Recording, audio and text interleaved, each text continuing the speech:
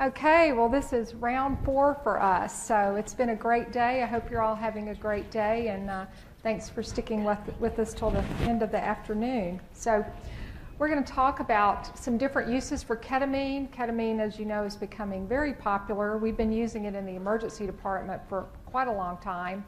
I started my pediatric emergency fellowship in 1989, and I didn't even know what ketamine was. I'd done a pediatric residency, and I came in, and that was still when we were seeing septic shock, before we had pneumococcal vaccines and HIV vaccines, and my fellow critical care fellows and PZM fellows were just bopping everyone with IM ketamine, so I started doing it too, having no idea what I was doing, and been using it ever since. So it's one of my favorite drugs, but there's a lot of new uses for it now, which we'll talk about, and it's kind of becoming our go-to drug. We don't really have any disclosures, but we are involved with something called the Pain Assessment and Management Initiative, and many of the materials and information we have in our slides is from that site. There's a website, it's listed in your references, and we have a PAMI dosing guide, and it breaks down ketamine with all the different usages. So the dosing tables you will see here are from the PAMI dosing guide, and we've got some cards up here with the website if you want it for after. It's nothing commercial, we're not selling anything. It's a free access educational site. So again, we're going to talk a little bit about the dosing and routes of administration for ketamine in adults and children, and the new use for subdissociative dose analgesia, and talk about some of the patient safety concerns, and again, some of the new usages. So to start with, we're going to go over a little bit about the background of some of the ED pain management challenges that we have, and I think it will show you and highlight why ketamine is so popular in our setting. This is the first year that Pain Week has had an ED track, so we're very excited about that, but we know that some of you work in the emergency department, but others of you work in different settings, so we'll just go over a few highlights. And if you've been to any of our other talks, we've gone over some of these same barriers, so just bear with me. We'll go through them really quick. But one, pain is something we treat very commonly. 50 to 70% of all the patients we see that come into the emergency department have some type of pain complaint. It's a common reason why patients come into us by rescue. We see a lot of acute and chronic pain. And many times the things we're doing, procedures we're doing, cause pain. So we're looking for the wonder drug to help us relieve that pain. It's also very difficult to take a good history and physical when the patient's in pain. And we're trying to balance analgesia and sedation with the adverse effects from medications at the extremes of age. So we may be seeing everything from a toddler with a fracture that we need to sedate for reduction, to an elder patient with a lot of comorbidities and chronic illnesses, to a 30-year-old with sickle cell pain. Another reason is that many of the patients that come to us in the emergency department they've exhausted all their means. They've used other medications, so they're coming to us for something else than what they're already using. And hopefully, although if you read about some of the recent deaths and some of our stars in the world, hopefully most patients are not using ketamine at home, but you just never know what might come on the internet market next. So ketamine is something different that we can offer that's not being used at home. We also deal with patients that are sometimes very difficult to manage, a lot of mental illness, substance abuse, comorbidities, and we have the whole opioid crisis going on, and we're trying to determine is someone a drug seeker or their pain legitimate, and ketamine offers us another option. Again, we work in a very overall error-prone environment. We often use the same drug for multiple conditions, and ketamine is one of those drugs, and it's very important to realize that there are different dosages for ketamine depending on what you're using it for, so it's really important to understand why you're using it and in what context. So we're trying to deal with all those barriers. Why dealing with the opioid addiction crisis? We're under tremendous pressure to move patients. Our administrators, the people that pay us, they want us to move patients. We are graded, which has a big financial impact on how fast we see patients. So we're doing all of that and dealing sometimes with life-threatening diseases. So we're all looking for that perfect drug. And ketamine has its pros and its cons, which we'll go through, but so far it's one of the best options that we have. So I'm a big history buff, so we're going to talk a little bit about the history of pain management in the ED and ketamine. So this This is from my collection, a big antique collector. This is from, I think it's Harper's Bazaar in like 1886 or something, and that's back when you had, the country doctor that would go home, and back in Civil War times, there was the tincture of opium or laudanum, and they would just, go to the home and deliver it. And then this next photo I took in New Orleans back in May at the Society for Academic Emergency Medicine meeting, and we're advertising pain medications right next to New Orleans pralines, beer and wine, and I'm an LSU, Louisiana girl. So just to have that in there to start us off for the history. So how did we develop our ED, analgesia, and pain experience? And it started back with us really treating chronic pain. We treat sickle cell disease, cancer, migraines. Really didn't have much to use back then. We had morphine. We started doing procedural sedation in the late 80s, especially in children with some adults. And then when we would intubate patients to put them on ventilators with something we call rapid sequence induction, we would often have to give some of these same drugs for sedation and pain in order to intubate them. So that's really kind of how our experience started. And back when I started my training in the 80s, there was really Bruticane, and there was something called DPT. So those of you that are older in the audience will remember this. So DPT stood for Demerol, Phenergan, and Thorazine. So what better way to treat someone than to go 3 drugs into one syringe and give them an IM injection? But that was the way things were then. It was called a lytic cocktail, a cardiac cocktail. We started out using DPT for cardiac catheterizations, for different procedures. And we soon found that there were a lot of problems. Very prolonged emergency department stays, extrapyramidal symptoms, lethargy. So it was really started to be called into question in the 1990s. And we were, searching for something else. Kind of in the late 80s, I can still remember when midazolam or Versed came on the market. Because whenever there was pediatric procedure day or something like GI clinic, there would usually be a code blue call to the GI lab or whatever lab where they were giving midazolam. So everyone was very happy to have some other options, but there was very limited monitoring at that time and limited accountability. So there's a big call for something else. So in 1995, the American Academy of Pediatrics put out an article on, we need to relook at this whole lytic cocktail DPT. And their solution was, their summary statement was that there are newer drugs that should be being used, and ketamine was one of those drugs.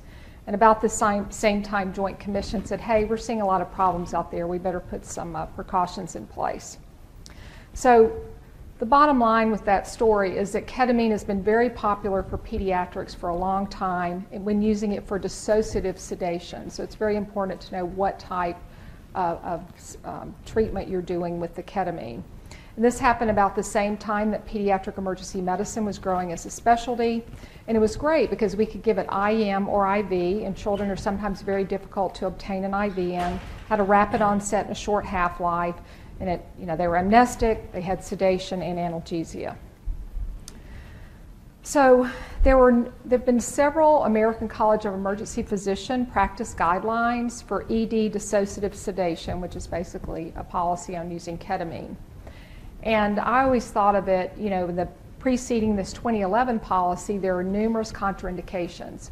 So the way I would teach about ketamine or think about it is ketamine increases all your pressures, your blood pressure, your ocular pressure, your gastric pressure. So at that time, things like glaucoma were a contraindication, head trauma was a contraindication. Well, if you can't use a drug on a trauma patient, that's a big problem for us in the emergency department setting. But in 2011, there was a clinical practice update. And these authors that are listed here have published numerous articles on ketamine. They are the ketamine and the ED gurus. And so this update was great because it was a revision of the 2004 guidelines, and they found that several of the prior recommendations were completely disproved, and that there is now sufficient ED research in adults to support extension of ketamine beyond the use in children. So if you look at the 2011 policy, and if you download the PDF, the handout for this lecture, we have a ton of references, and this reference is in there. So the only absolute contraindications now are schizophrenia and age less than 3 months. So head trauma was removed as a relative contraindication unless you were concerned about a CNS mass or hydrocephalus. So it really opened the door for for us to use it in all ages and in trauma patients, so a much larger group we could use it on. This is just a little bit of a historical timeline about ketamine. Again, it first was synthesized in the 1960s. And I can remember there was a period in the 1980s, a lot of vets were using it. We were having veterinary offices broken into to try to get ketamine. And, then we started using it here. And then in the 2000s, it's being looked at for a lot of different things. And some of those things Dr. Sheikh is going to talk about, some of the newer usages for ketamine. So a little bit about the pharmacology. It produces blockade of the NMDA receptors, peripheral sodium channels, and mu opioid receptors. So again, one of the good things is it gives us sedation, amnesia, and analgesia. It's very highly lipid soluble, so it crosses the blood-brain barrier rapidly, and they have a rapid recovery to baseline. So those are all things we want to see in the emergency department. So again, it's commonly used in dissociative amnesia, And what you see with that, and you really, especially in children, you have to warn the parents, is they'll look like they're awake. You give the drug, they'll have a little bit of nystagmus, and I always tell the parents you're going to look like they're in a trance. So they're awake, so there's a kind of a dissociation there. So very different than when you're giving it in a subdissociative dose for pain management. So with all this popularity, then ketamine started being used in lower dosages and subdissociative dosages in the military settings and as an adjunct to opioid analgesics or a solo agent analgesic. And we're going to talk a little bit more about that. But historically what happens is when much of what happens in the ED starts in a military setting. That's really how EMS and EDs got started with the Vietnam War and some of the things they learned there with triage. And then the recent military activity we've had over the last 10 years, there's been a lot of usage of ketamine in the field that's made us feel more comfortable using it in the ED. So another big advantage of ketamine for us in the ED setting is we deal with a lot of critically ill, unstable patients. And ketamine usually preserves airway patency, usually does not cause hypotension. And so if you have someone that's got cardiovascular or respiratory instability, it's a good drug to use. One of the other big advantages is multiple routes. IM, IV, intranasal, PO. You can even give it rectally, but most patients do not like to get drugs rectally. So it's been tried in every route there is, and that's another advantage.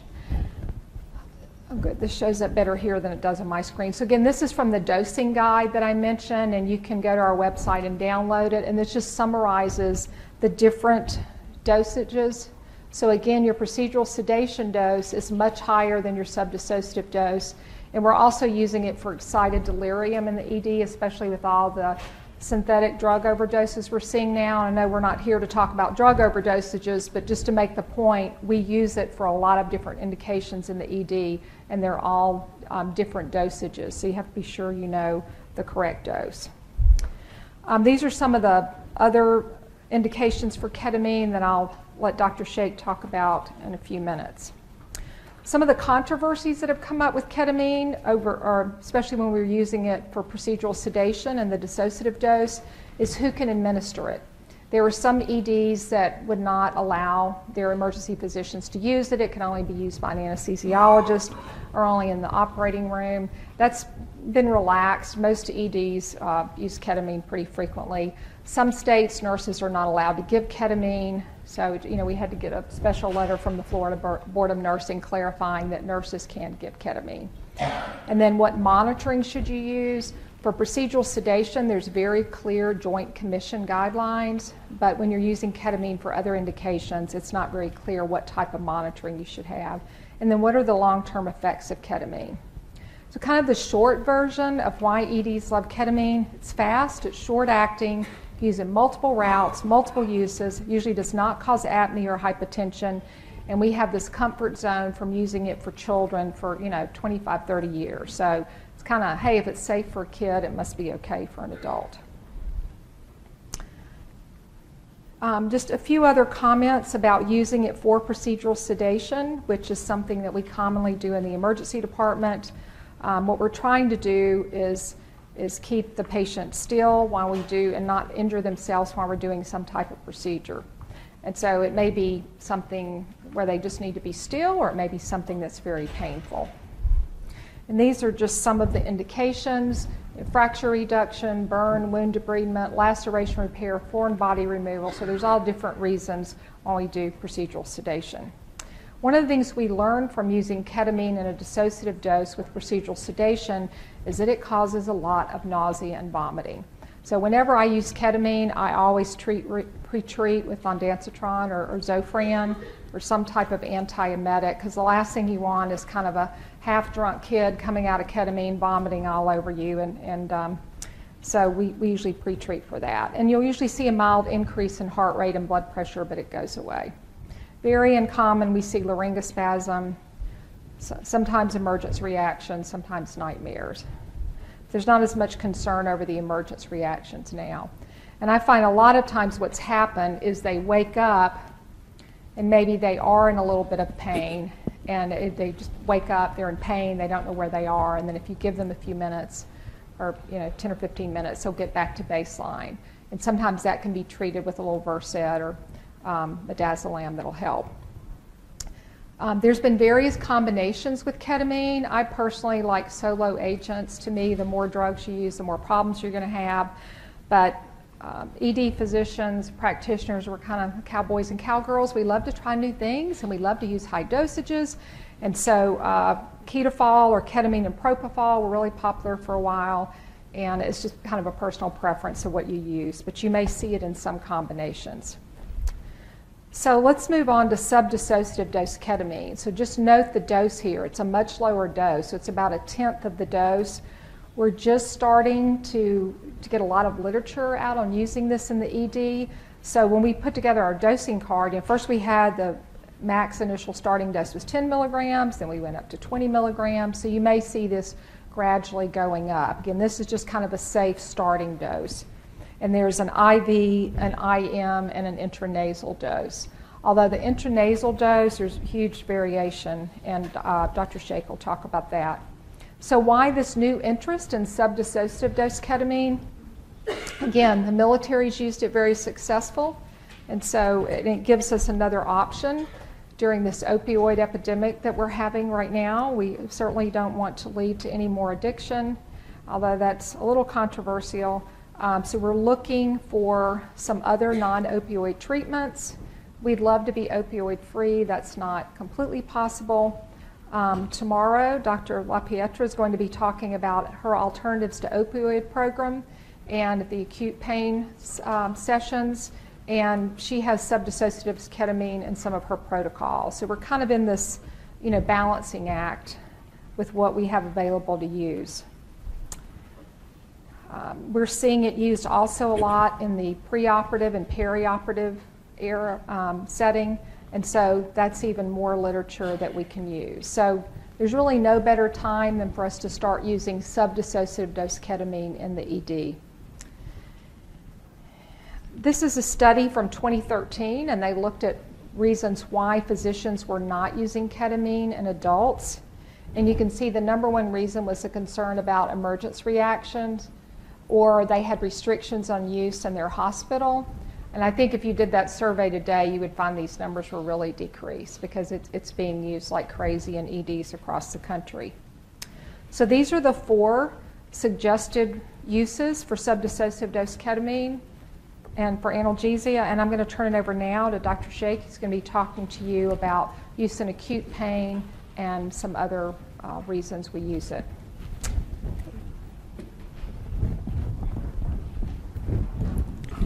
So now we're going to discuss some of the literature looking at ketamine in the emergency department for pain.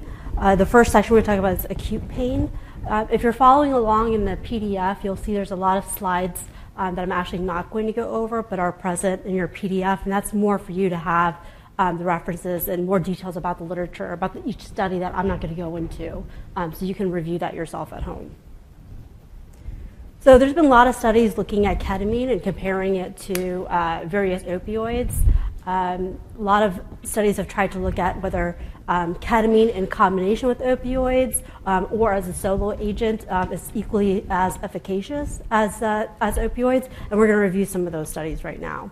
So when you use ketamine in combination with an opioid, several studies have found that it actually works better than using an opioid on its own. The only downside is that there's a potential for higher minor side effects like nausea and vomiting, and we'll go into more detail about these side effects a little bit later on. But probably the most important thing to know, and probably the most important thing that ED physicians would be concerned or excited about, is the fact of this profound pain reduction that can occur when you use the combination combination of ketamine and opioids compared to opioids alone. There's almost the literature shows that most of the time ketamine is able to reduce a patient's pain scores within 5 minutes. And that's huge, especially when you're rapidly trying to turn over patients and disposition them. Some other studies have looked at comparing just ketamine to opioids, not in combination or perhaps in combination with other with anxiolytics to see what their efficacy would be just compared on its own to an opioid. And they actually found, although it may not be better than an opioid, it's as effective for certain traumatic injuries. Again, though, note the side effects. Ketamine group had a higher rate of side effects such as dizziness, nausea, vomiting, and other psychomimetic effects. A study that was published in 2015 found a slightly different conclusion. Ketamine was able to produce pretty good analgesic effects in patients. However, when you looked at the maximum reduction of pain scores, morphine did much better than ketamine did. So when you're looking at just the pure percentage of the maximum reduction, opiates might still fare better than ketamine, but look at the time it took to achieve that. For a maximum reduction in pain score, when you use ketamine, it's 5 minutes compared to 100 minutes for morphine. So again, in our environment, in the ED, when you're trying to rapidly go through patients and disposition them, ketamine is a very good option for select patients. So what dose should we give our patients? A study in 2014 tried to compare different dosing regimens to see what the best regimen would be. They found that a dose of 0.3 milligrams per kilogram was more effective than some of the other dosing regimens that they tried. Again, minor adverse events were noted, a little bit higher with the higher dosing of ketamine, but again, they were all transient and pretty minor side effects. A review of 4 randomized controlled trials in the emergency department with very different methodologies. 2 were trauma cases, trauma studies. 2 were in pediatric population. 1 used ketamine infusion. I think another 2 was comparing ketamine to morphine. Another compared ketamine to fentanyl. So it was very difficult to compare these studies because the methodology was so different. But the end result was pretty mixed.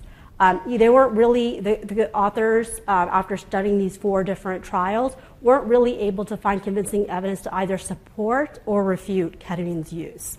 But when the study that did show that there was a good analgesic effect with the use of ketamine, again, they found that it produced a pain reduction within 5 minutes. So for select patients, this is a good option for us to consider. The other important finding was that subdissociative dose ketamine can play a role in reducing the amount of opioids that you potentially could be using. So one, it may reduce the amount of opioids that you're overall prescribing for a particular patient, and it may be able to achieve a faster or a better improvement in their pain more quickly. So bottom line, subdissociative dose ketamine can play a role in certain patients, especially when used as an adjunct, or in patients who have failed monotherapy, which is opioids. 0.3 milligram per kilogram dosing has been shown to be better than 0.1 milligram per kilogram dosing, low risk of side effects. It may reduce your overall opioid consumption, and again, it produces a shorter time or shorter reduction to pain compared to morphine. So the next section that we're going to talk about are ketamine infusions in the ED.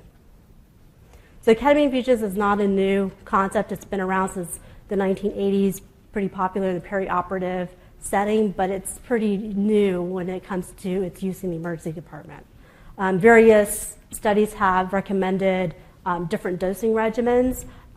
anywhere between 0.1 to 0.25 milligram per kilogram bolus, followed by a 0.2 to 1 milligram per kilogram per hour infusion.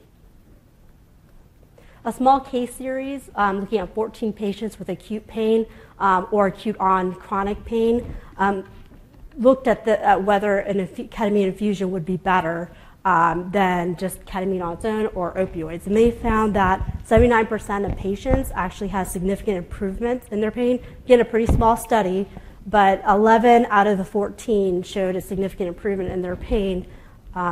These patients were patients who had failed opioid therapy or were patients who were chronically on opioids at home. So again, a different patient population, not for everybody, but a certain subset of the population, ketamine infusions may be a good choice.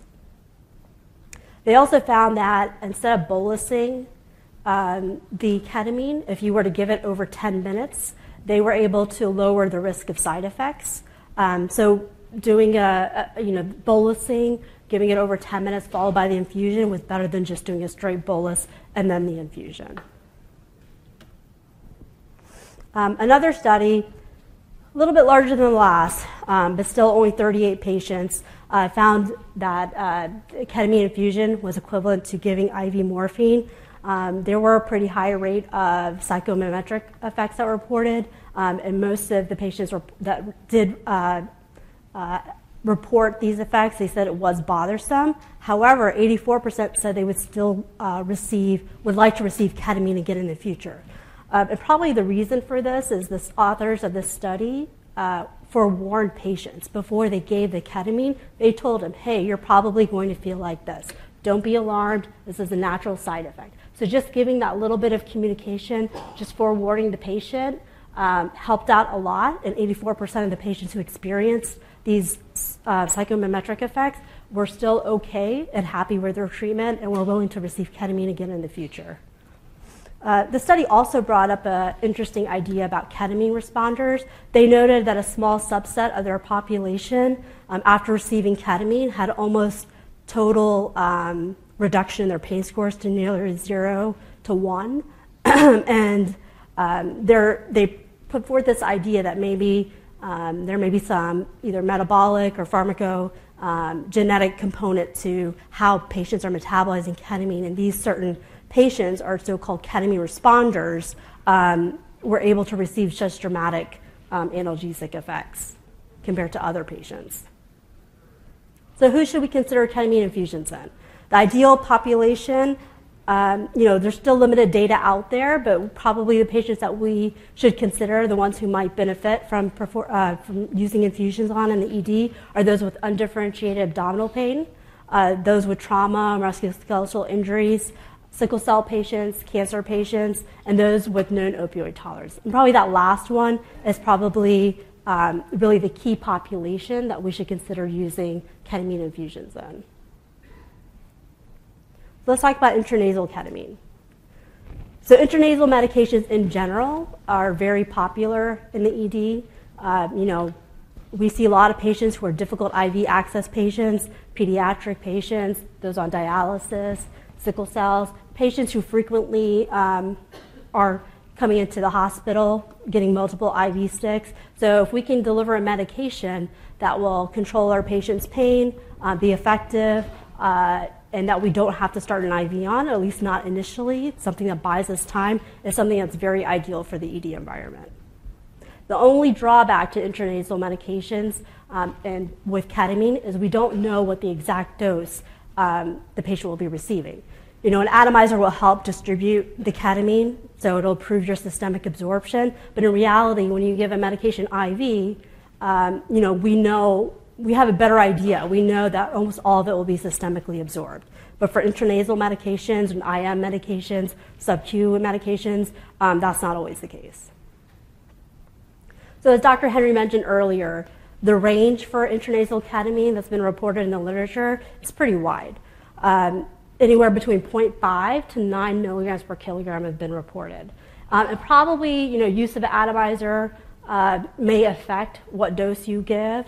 Here we have a more conservative range of 0.5 to 1, and this is from the dosing guide that Dr. Henry was talking about. But if you actually look down below, you can see here studies have reported on a pretty wide variety. And these are not studies just in the ED, but in general, military settings, pre-hospital settings, there's a pretty wide range. So let's look at the actual studies that have looked at intranasal ketamine in the emergency department. So the first two are mostly pediatric patient-based studies. The Pitchfork trial compared intranasal ketamine to fentanyl and found them both to be equivalent. There were more adverse effects with the ketamine compared to the fentanyl, 78 versus 40%. 3 patients had a moderate degree of sedation. Another study, more recent, 2016, gave ketamine by drop. They didn't use an atomizer, but they still achieved a pretty good reduction in their pain scores.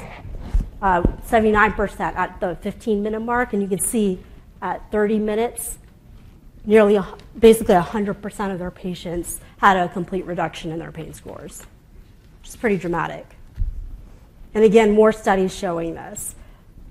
One study that got left off of our presentation here, but you have in your handout, is by these same authors, Yeaman et al., 2014. They did an adult-only study looking at intranasal ketamine, and they actually found the results weren't as good.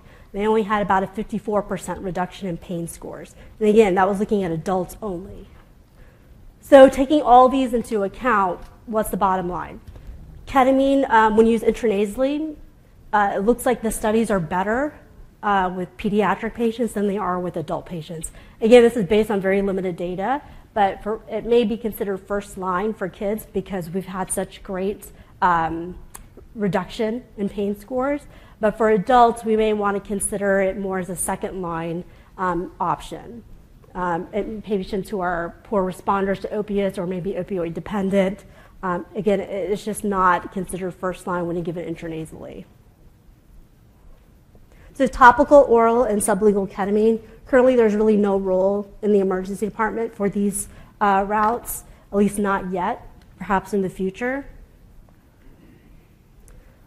We alluded to multimodal pain management algorithms earlier during the introduction.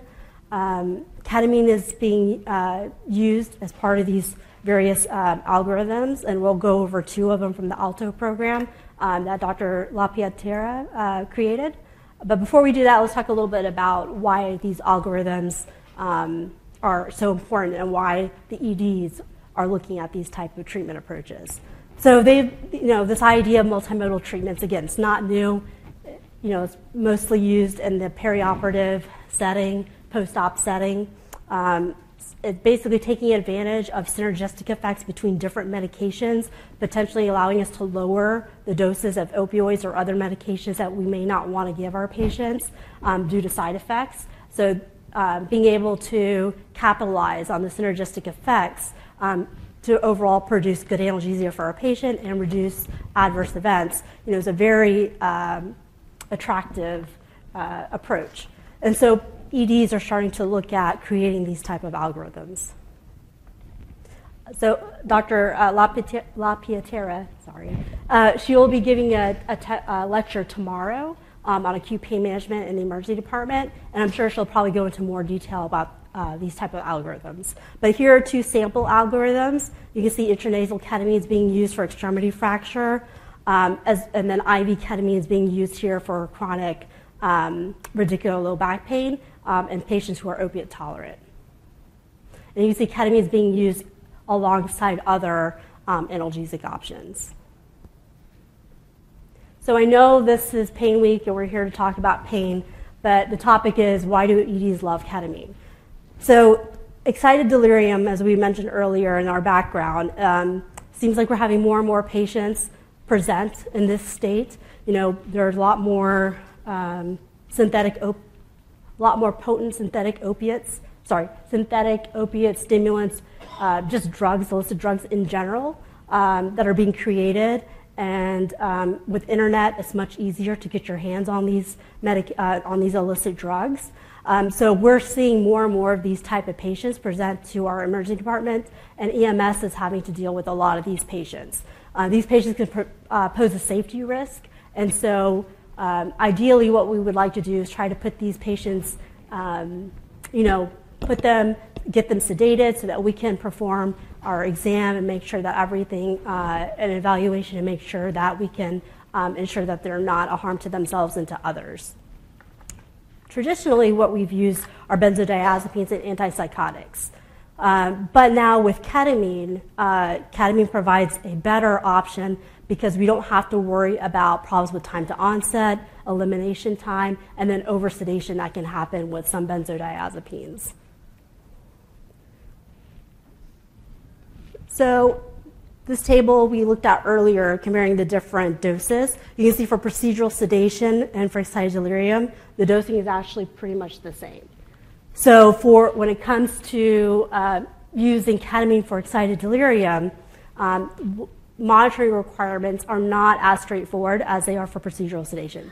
Joint Commission, there's hospital policies, national policies about what we should do for monitoring after a patient receives ketamine for procedural sedation. But what do we do when patients receive ketamine for another indication, excited delirium, subdissociative dose ketamine?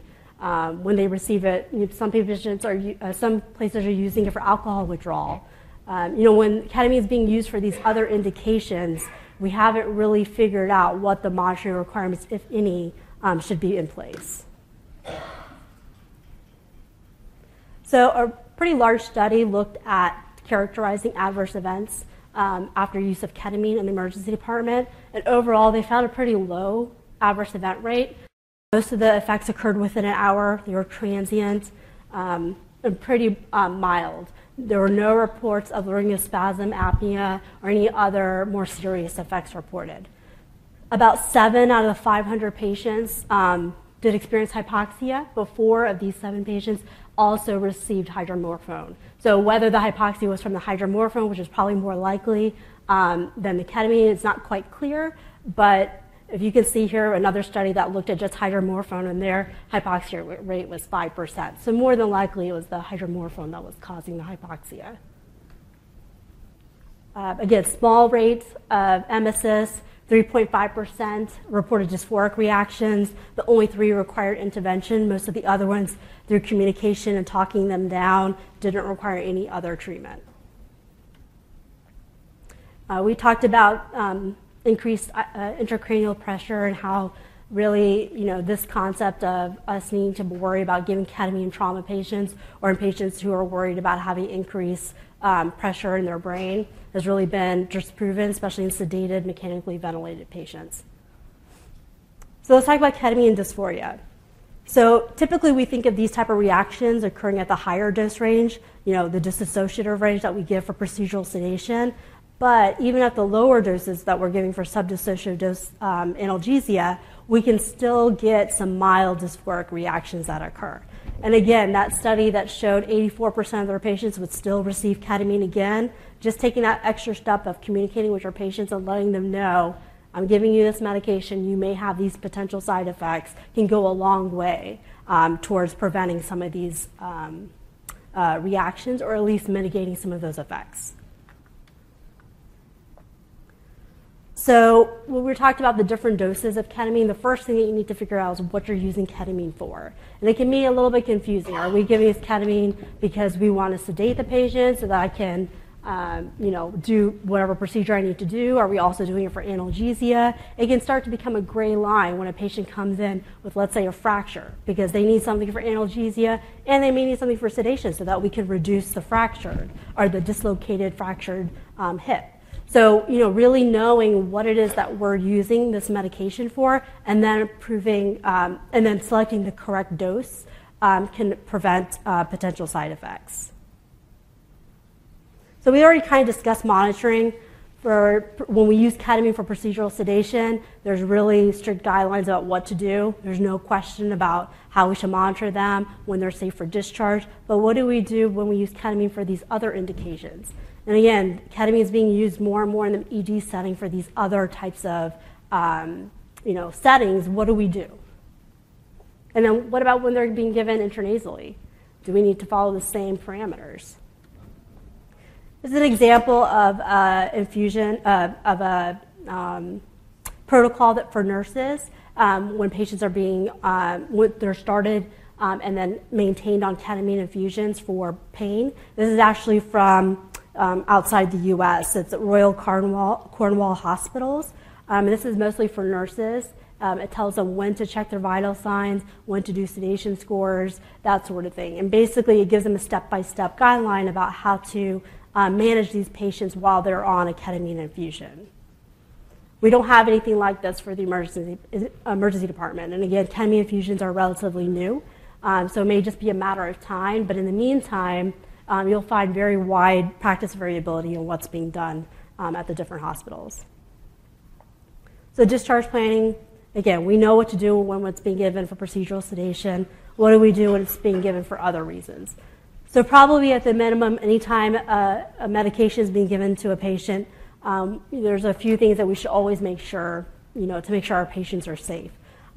Take into account what medication they received, what comorbidities may be at play, and maybe altering their ability to metabolize the medication or put them more at risk for apnea or other adverse events. How are they going to go home? Are they ambulatory? Are they at their baseline? Could the medication, ketamine in this case, still be exerting its effect? These are all questions that we have to go through in our mind before we think about discharging the patient. So in summary, ketamine is rapidly gaining favor in the ED and EMS settings. It's relatively safe compared to some of our other treatment options. We already have a comfort zone for using ketamine for years for procedural sedation, so naturally people feel safe when they use it for other indications. There's a dramatic increase in the literature out there on ketamine for these other uses, like I mentioned, alcohol withdrawal. Some people are using it for post-intubation sedation.